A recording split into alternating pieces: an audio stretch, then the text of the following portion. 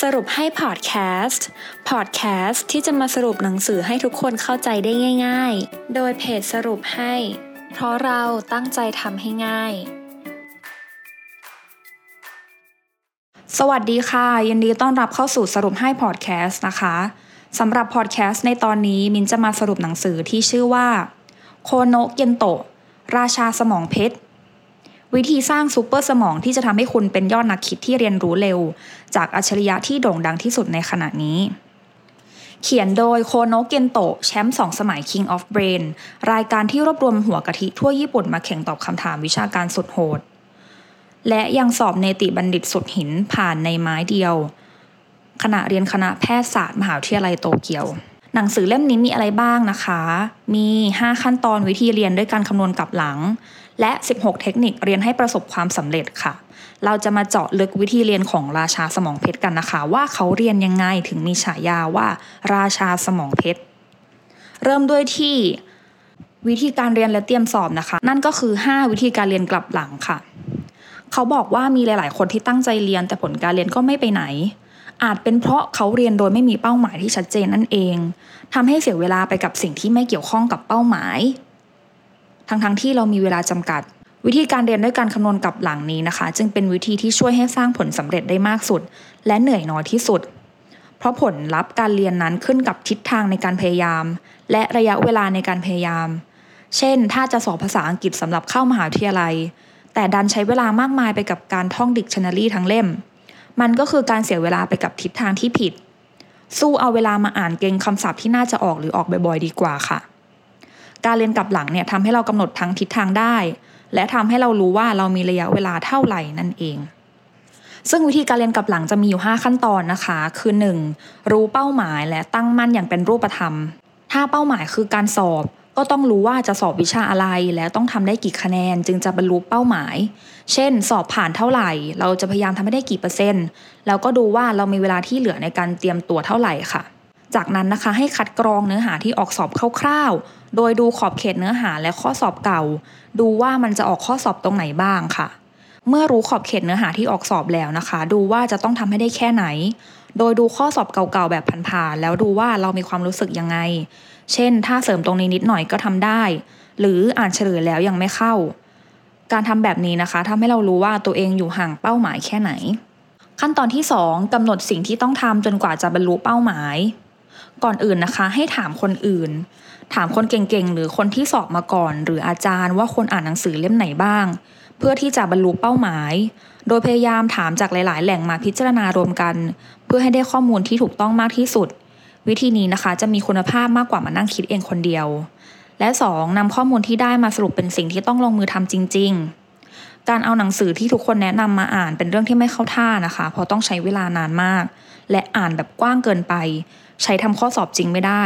จึงต้องมีการจัดลำดับความสำคัญของหนังสือติวสอบค่ะขั้นตอนที่3จัดตารางสิ่งที่ต้องทำหรือว่า to do list แรกๆนะคะให้ตั้งเป้าหมายคร่าวๆก่อนเช่นจะอ่านหนังสือเล่มนี้จบภายใน2 สัปดาห์แล้วพอได้อ่านหนังสือจริงๆเราก็จะรู้ว่าเราอ่านได้เร็วหรือว่าช้าแค่ไหนและแต่ละวันเรามีเวลามากน้อยแค่ไหนก็ให้จัดตารางเวลาให้ละเอียดเป็นรายวันและรายสัปดาห์และใช้ to do list ที่ละเอียดและใช้ PDCA ค่ะการวางแผนสิ่งที่ต้องทำนั้นนะคะก็อาจจะมีหลายๆครั้งที่ไม่เป็นไปตามเป้าสิ่งสำคัญคือไม่ยกเลิกกลางคันค่ะขั้นตอนที่4ลงมือทำแบ่งออกเป็นส่วนของการมองภาพรวมและการสร้างเอาท์พุตค่ะการมองภาพรวมนะคะแน่นอนว่าเราต้องรู้ว่าสิ่งที่เราเรียนอยู่คืออะไรแต่ก็ต้องคำนึงถึงภาพรวมด้วยว่าที่เราเรียนอยู่นั้นเนี่ยมันอยู่ส่วนไหนของภาพรวมวิชานั้นและมันกำหนดความสำคัญต่อภาพรวมนั้นยังไงเช่นหากเรียนวิชาประวัติศาสตร์ญี่ปุ่นแทนที่จะท่องจำทุกอย่างก็ให้มาดูภาพรวมทั้งหมดของเนื้อหาก่อนแล้วค่อยๆเก็บรายละเอียดของแต่ละบทค่ะ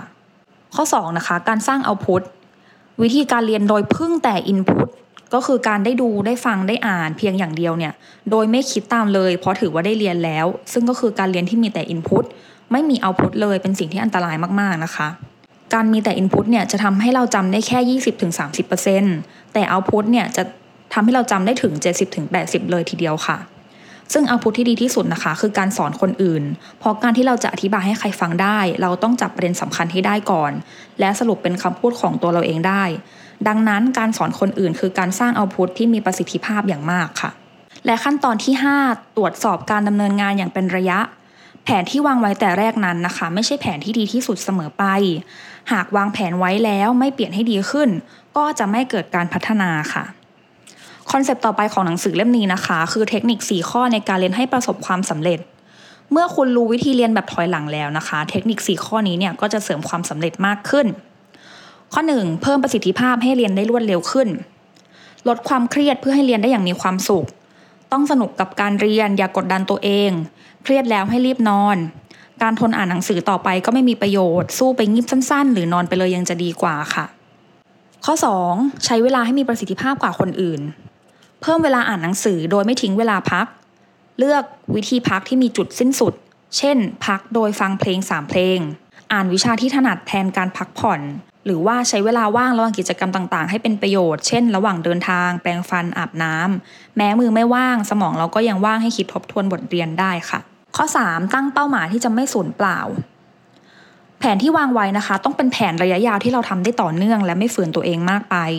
อย่าให้เครื่องมือเนี่ยกลายเป็นเป้าหมายเช่นการฝึกทำข้อสอบเก่านั้นเพื่อเป็นการทดสอบความรู้ตัวเอง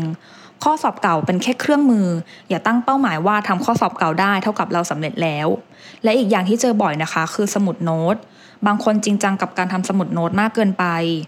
คอยคัดลอกข้อมูลจากชีทเรียนคอยไฮไลท์วาดรูปประกอบซึ่งหากจริงจังกับมันมากนะคะอาจทำให้คุณหลงทางจากเป้าหมายที่แท้จริงไปเป็นการตั้งมั่นทำสมุดโน้ตให้เสร็จแทนค่ะและข้อ4นะคะเทคนิคการท่องจำที่ใครๆก็ทำได้ให้ทบทวนซ้ำหลายๆครั้งนะคะการเปลี่ยนความจำระยะสั้นเป็นระยะยาวต้องอาศัยการท่องจำบ่อยๆและยังมีพูดถึงเส้นโค้งแห่งการลืมหรือว่า forgetting curve นะคะพบว่าหลังผ่านไป20นาทีระดับความสามารถในการเก็บข้อมูลจะอยู่ที่ 58%ใน1วันจะเหลือ34และ6วันเหลือ 25% ซึ่งสมองผู้เขียนก็เป็นแบบนั้นเช่นกันค่ะวิธีที่แนะนำนะคะคือทบทวนท่องจำหลังได้ข้อมูลนั้นมาแล้วเป็นเวลา30นาที1ชั่วโมง1สัปดาห์และ1เดือนค่ะโดยการสร้างเอาพุตเวลาท่องจำนะคะพยายามดึงข้อมูลต่างๆในหัวมาทวนซ้ำจะทำให้จำระยะยาวได้ดีขึ้นค่ะขอจบไปด้วยคำคมจากคุณโคโนะ เกียนโตะนะคะถ้าได้ลองเรียนหนังสือด้วยวิธีที่มีประสิทธิภาพที่สุดทุกคนก็อาจมีผลการเรียนดีขึ้นได้ค่ะหวังว่าทุกคนจะได้ประโยชน์จากพอดแคสต์ในตอนนี้พบกันตอนหน้าสวัสดีค่ะติดตามสรุปให้ได้ที่ Facebook, YouTube และ Blogdit ค่ะเพราะเราตั้งใจทำให้ง่าย